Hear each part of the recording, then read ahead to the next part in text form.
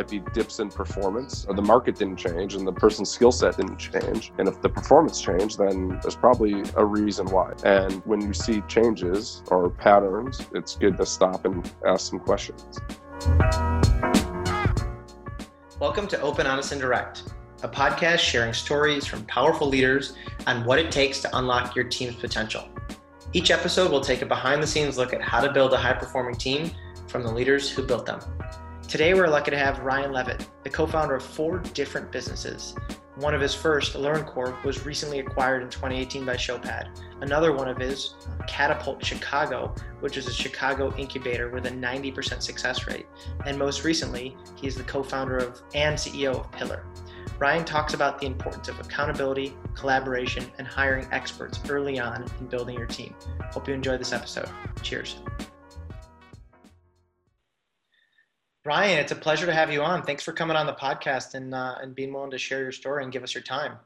Yeah, thanks for having me, Aaron. I got to do a little bit of background research outside of what I know about you already and realized that you're not just the co-founder of 1 or 2 businesses, but 4 different businesses.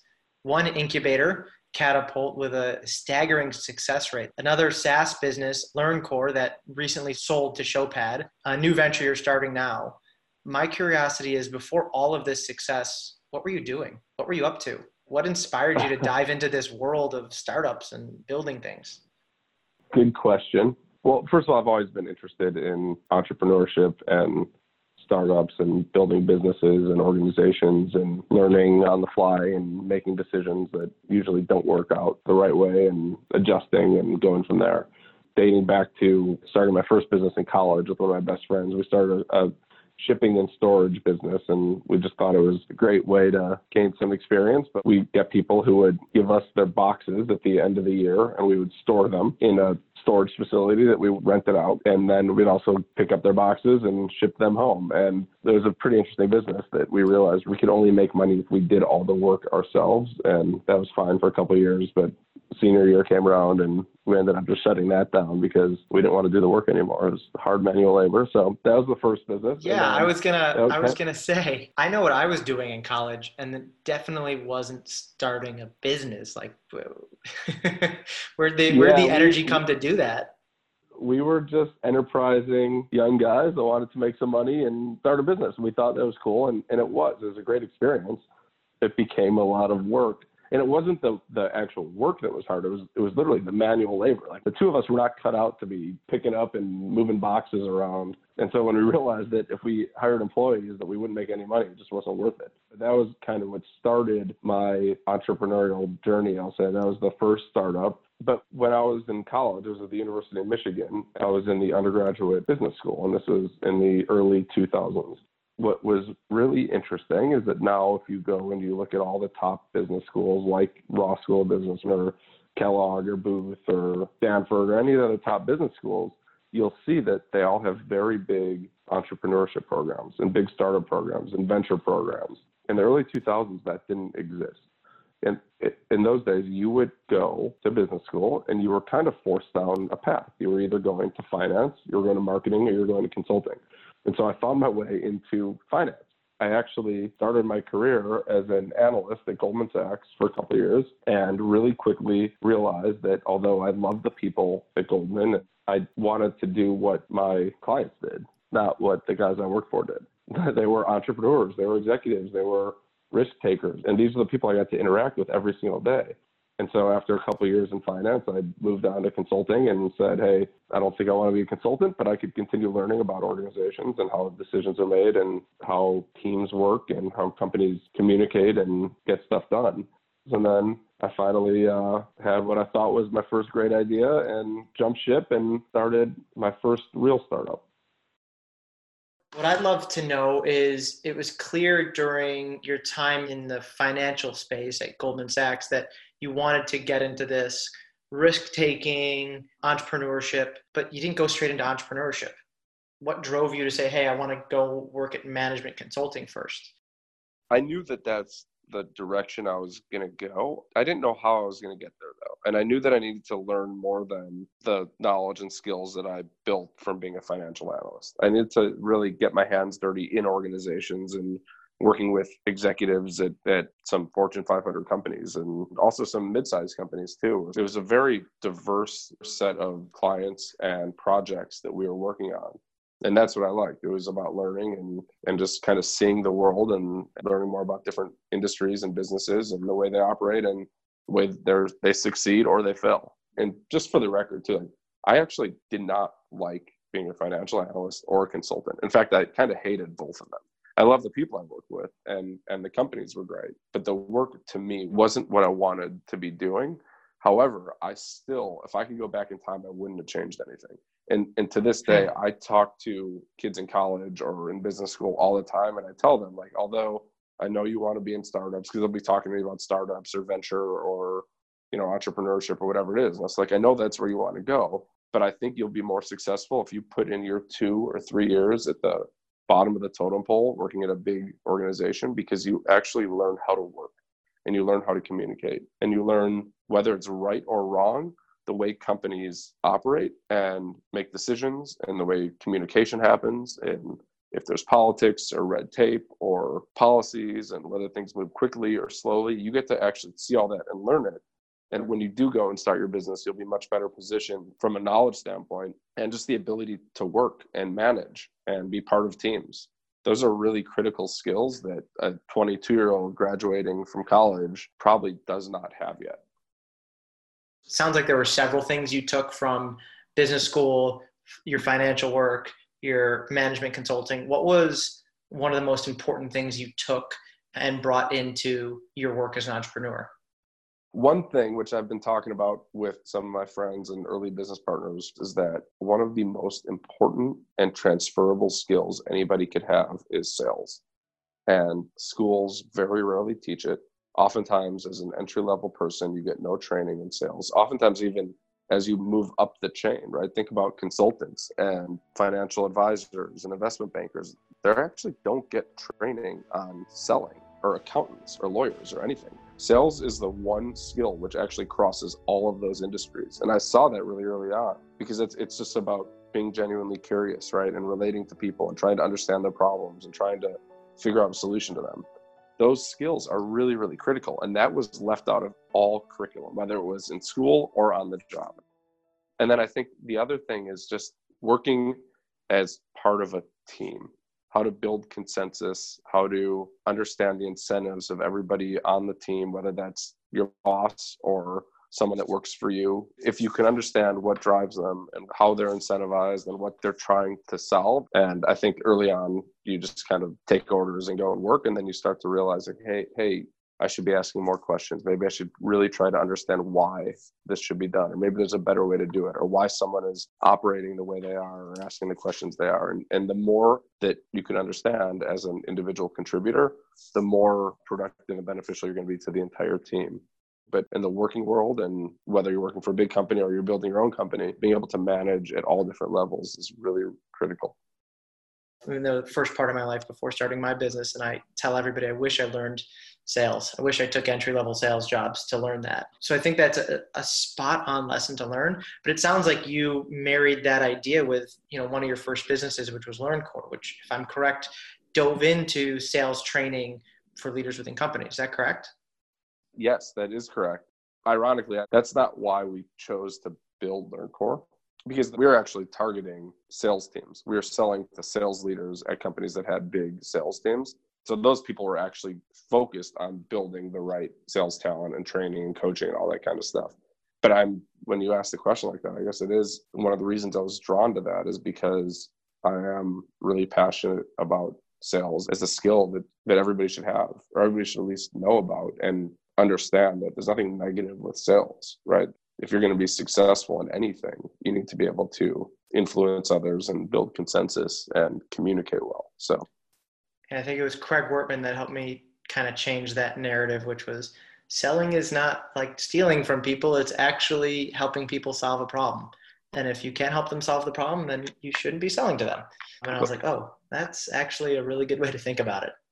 Craig was the first person I ever saw actually speak about sales. I audited that class, and I tell everybody, it's like, it's like a life-changing class to see Craig talk about entrepreneurial selling. And I think that it should be put into every single curriculum, not just for entrepreneurs, for anybody. It's funny that you also have the Craig Wortman experience because he's the best in the business. Yeah, I'll put that in the show notes for everyone. It's Craig Wortman's entrepreneurial selling class. And listen, to be honest, I was apprehensive to even take it. It's like sales? I don't know. So it was great. And the second skill that you shared, which is how do you build consensus? How do you understand other people's incentives and what they want? That's an important skill. And how were you able to actually get other people on board to build consensus, to understand what their incentives are? Like, what are the things you did to do that? We made a lot of mistakes. And I think that the hardest transition for an entrepreneur is when you go from doing everything yourself with a small company or with you and your co-founders and through brute force, and you just go and get it done, to then having a team with a couple levels and different managers, and you're actually no longer doing the work, right? Other people are doing the work and you're helping to drive the direction and make sure everybody's bought in and aligned and accountable. Toward the end of our run at LearnCore, we were doing a good job. I think early on we were doing a bad job. And I think a lot of it was just trying to be honest about that and understand things from the perspective of everybody else on the team. And as we continue to grow, try to have a much more introspective approach, right? What are we doing that works? What doesn't work? Why not? Why do people feel the way they feel? And asking questions and trying to get as transparent answers as we possibly could. And I mean, it was just over time, we were able to build trust. And, we kept hearing over and over again, like, hey, we want more transparency. We want more transparency. And so at first we thought, oh, okay, that's probably like, we'll share numbers, we'll share our revenue and our expenses and our growth rates and some of the financial metrics, right? That's what we thought about with transparency. And then we would share that. And then the team would say, like, hey, like, we need more transparency into what's going on. And what more can you share? Right. We're like, well, what do you mean? What do you want? And at the end of the day, what we realized that they wanted to be part of some of the more strategic conversations. They wanted to have more just open dialogue as a team and ask questions. And they wanted us to hear how they felt as employees and policies that we were making, right? Like, why did we make them? It was more around decisions that were being made, kind of overarching strategies that were driving some of the metrics. But it was funny because like there was a clear disconnect in what does transparency mean. And so a lot of it is trying to listen. As an entrepreneur, you go from doing everything. So you're acting. And then when you're actually leading a large organization, it's more listening and less acting, or at least listening more first before you make decisions. And I think that that's a big change that is hard. You mentioned early on we were doing a bad job. How did you know you were doing a bad job? If you have a strong emotional IQ and you're perceptive to other people and their feelings and the way that they react and their body language and the way they communicate, you see that. And then at that point, you just need to be honest with yourself and, not make excuses, but actually you'd rather get to the truth and reality and then try to solve it.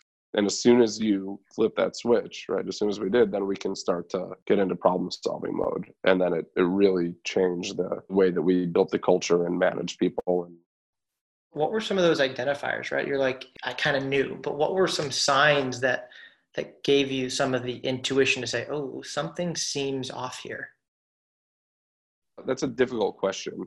It might be the way that people communicated with each other, or people being defensive sometimes, or there might be dips in performance. And sometimes that goes back to, the market didn't change and the person's skill set didn't change.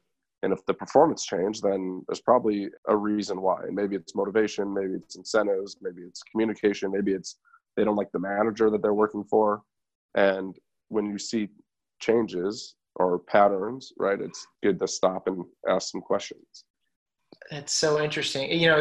Because you mentioned, right, it's high emotional intelligence, but it's also what you just said is a high level of looking at, analyzing, and doing kind of what entrepreneurs do, which is you did pattern recognition, right? Even if you don't have a high emotional intelligence, if you start to see a performance dip, or if you start to see, aggression between employees, that's something that anybody listening to this could easily just start to explore, which is, it's easy to pass that off and not explore that, even if you have high emotional intelligence. The problem is that oftentimes the performance change is a lagging indicator. right? That it takes a while to get to that. And if you do, by all means, you should recognize it and you should attack it. But I think the leading indicators are a little bit softer. As one-on-ones become a little bit more formalized and more consistent. And we used to, miss a lot of our one-on-ones, as I'm sure most entrepreneurs do, as they build the team, and that's not okay. That was one of the things that we started to change and make sure that we're really rigorous about attending those and making sure that they did not move. And if they did move, that we got them rescheduled immediately and very quickly. But it was to your point, I guess, it was building out the processes to make sure that we had the opportunity to even have those conversations. I mean, it's like components of a playbook almost, right? If you think about mistakes not to make when starting your business, you just said it. You said it pretty darn clearly, is don't miss one-on-ones, right? You said you've mentioned this multiple times as we listened and we asked a lot of questions and we understood how people felt. And yeah, the act of doing that is soft, but the playbook to that is not. Yeah, 100%. It takes practice like anything else. And I read one of your articles or one of your interviews a bit back, and you mentioned this idea of building a team from scratch and how it starts from collaboration. And you talked about it with relation to sales too. You said it's almost counterintuitive to sales teams to collaborate because sales teams are usually motivated by numbers and by their own individual metrics and going out there and accomplishing for themselves and not necessarily for the team. What's so crucial about collaboration to successful teams that it's even important on sales teams? So it's actually, there's two things I like to think about when it comes to that. One is collaboration, right? The other is accountability. It sounds like they butt heads a little bit, but in reality, they don't. I think that teams will work together better when everybody is accountable, has true accountability to their own work, to their team's work, and to the company. And when everybody shares those same levels of accountability, then you don't really have to worry about the direction they're going in because they all share that together. And if there's someone that isn't pulling their weight, the other people on the team don't want that person around because, again, they're all accountable to each other and to the company's goals and their individual goals. And so with that kind of extreme level of accountability, you can actually build much greater collaboration. Right? It's like thinking about a basketball team or a football team that's running a set play. Everybody knows what they're doing, what they're responsible for on that play. Everybody on the team has a specific position and role. And if they don't all work together and they're not accountable to their role on that specific play, it won't work. And it's the same thing with any team, whether it's sales or a more broader operational team or executive team. They will work best together when they're accountable. And so I think that that's really a big piece of the culture that we built into LearnCore was that idea of accountability. It's a great idea. How do you operationalize that? How do you make sure the team does that? How do you make sure you do that? It starts with the leaders, actually. And I guess that sounds easy to say, but it really does. And so it doesn't matter what the initiative is. This is just like any other initiative, right? When you get everybody aligned, you get the managers aligned and can own that level of accountability. And we actually saw that over and over again at LearnCore, where if there was someone that we had to let go, and that is part of business, right? Not everybody's going to be a great employee forever. Those are really easy decisions for us to make over the last couple of years because they were bringing other people on the team down. A lot of times when you have to let someone go, you worry about, how's the team going to react? Are they going to be let down? Is it going to damage morale? But in this case, when everybody feels that way, they actually understand why that has to happen. It probably makes your life easier then because part of the battle from my experience of letting someone go is not just letting them go, but then how do I communicate this to the team? But what I'm hearing is if you're accountable, when you communicate it to the team, everybody gets it. They get it. And sometimes it makes their life better and it makes them better at their job. But that doesn't work if people are not truly aligned and truly bought in on that together. It's kind of a paradigm shift in the way that you think about managing and leading people. Yeah, we always talk about accountability, but what you're saying is it actually drives collaboration and it makes the workplace easier for everybody. Right. And yes, they could succeed individually, but we are going to see greater team success and greater company success if they're working together and doing that cohesively. Then with that expectation, that's where the accountability really sets in, right? And it kind of does a lot of the work for you. But you have to maintain it, to your point, right? It's not like you just tell people, hey, we got to be accountable for our work. You have to lead that way. So if I mess something up, I have to be accountable, right? Or if something else within the organization doesn't go as planned, you don't point fingers. I'm accountable. That's on me. You look in the mirror for that. And if something goes really well, right, you're looking out the window. You're looking at the team. You're making sure that whoever was responsible for tactically making those decisions or acting is getting credit for it. And that's really key as well, to make sure that people think that they're being felt and seen and understood.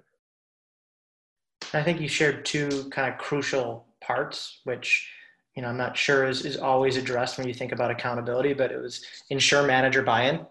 Doesn't just happen. You need to get buy-in, otherwise it's not going to work. And then the other one you said is just set expectations so that everybody is aligned on the same expectations.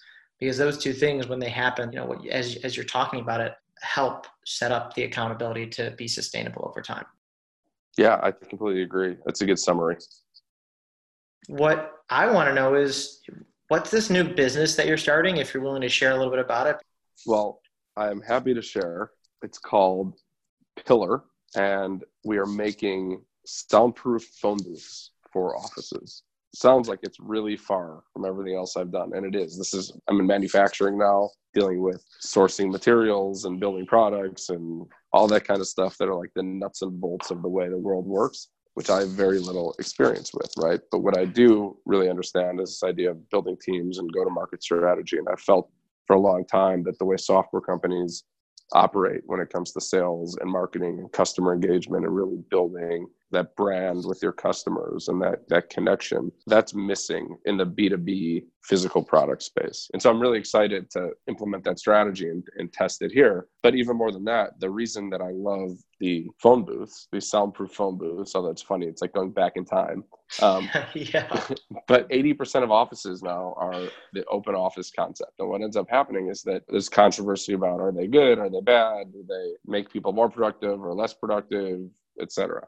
Personally, I love them. I think that they look better. I like the noise. I like the buzz that's in them. And I think that from a financial standpoint, they make more sense for businesses. But they do cause challenges, right? Like most people are out in the open. And so you might have 100 people and only 12 conference rooms. So there's no private space for people to take a sales call or do a demo or have a video conference. So this idea around productivity of teams is getting hurt by the physical layout of the office. But there's this idea of environment and the physical layout of the space. And these phone booths actually solve that productivity issue in a really cost-effective way where they can be flexible and look great in the office. So it's funny how many people you talk to that I don't even have to really describe what we're doing. You just say we're soundproof phone booths for offices, and people are like, oh my God, we need those so badly. It's fun. Whereas other stuff I've done took a lot of explanation, and now it's a very different type of product and environment. And hopefully we can build a great team and organization. What lessons are you going to be taking from your previous experience at LearnCore and through the sale at Showpad and building up Catapult as well into this next venture at Pillar? Yeah, great question. And I'm sure you hear it all the time. But the number one thing is building a team. And something that we learned over the years at LearnCore, and we made this mistake over and over and over again, is that you need to hire people that are experts, people that are better than you at each of those roles, and trust them and give them the trust and the ability to make decisions and enable them to be successful. One of the things that we're doing at Pillar is the first few hires are going to be far more experienced than they were at LearnCore. And whereas we were hiring entry-level people early on at LearnCore, we're trying to hire people that can ultimately be managers and leaders. They're still going to be hands-on, getting their hands dirty and actually doing the work early on. But it's people that have experience in each of these areas that we can actually learn from. It's just it's a subtle but really important lesson. Like, I'm pausing and thinking about my next hires. And am I hiring somebody who wants to get gritty and be entry level, or am I hiring somebody who's an expert and also wants to get gritty? And so I think it's a really, really, you said hire experts, enable them and trust them. And I think that's just, it's one of the many lessons that you've shared, but I think also really important for those of you building teams out there listening to this. It's make sure you surround yourself with experts. And so I just wanted to end by saying thank you. Thank you for sharing. And so just really appreciate you sharing, being open, being vulnerable. Yeah, Aaron, thanks for having me. This is a lot of fun. And yeah, you're right. I don't think any of those were learned the first time. They were all through a lot of failures, and hopefully they're good lessons.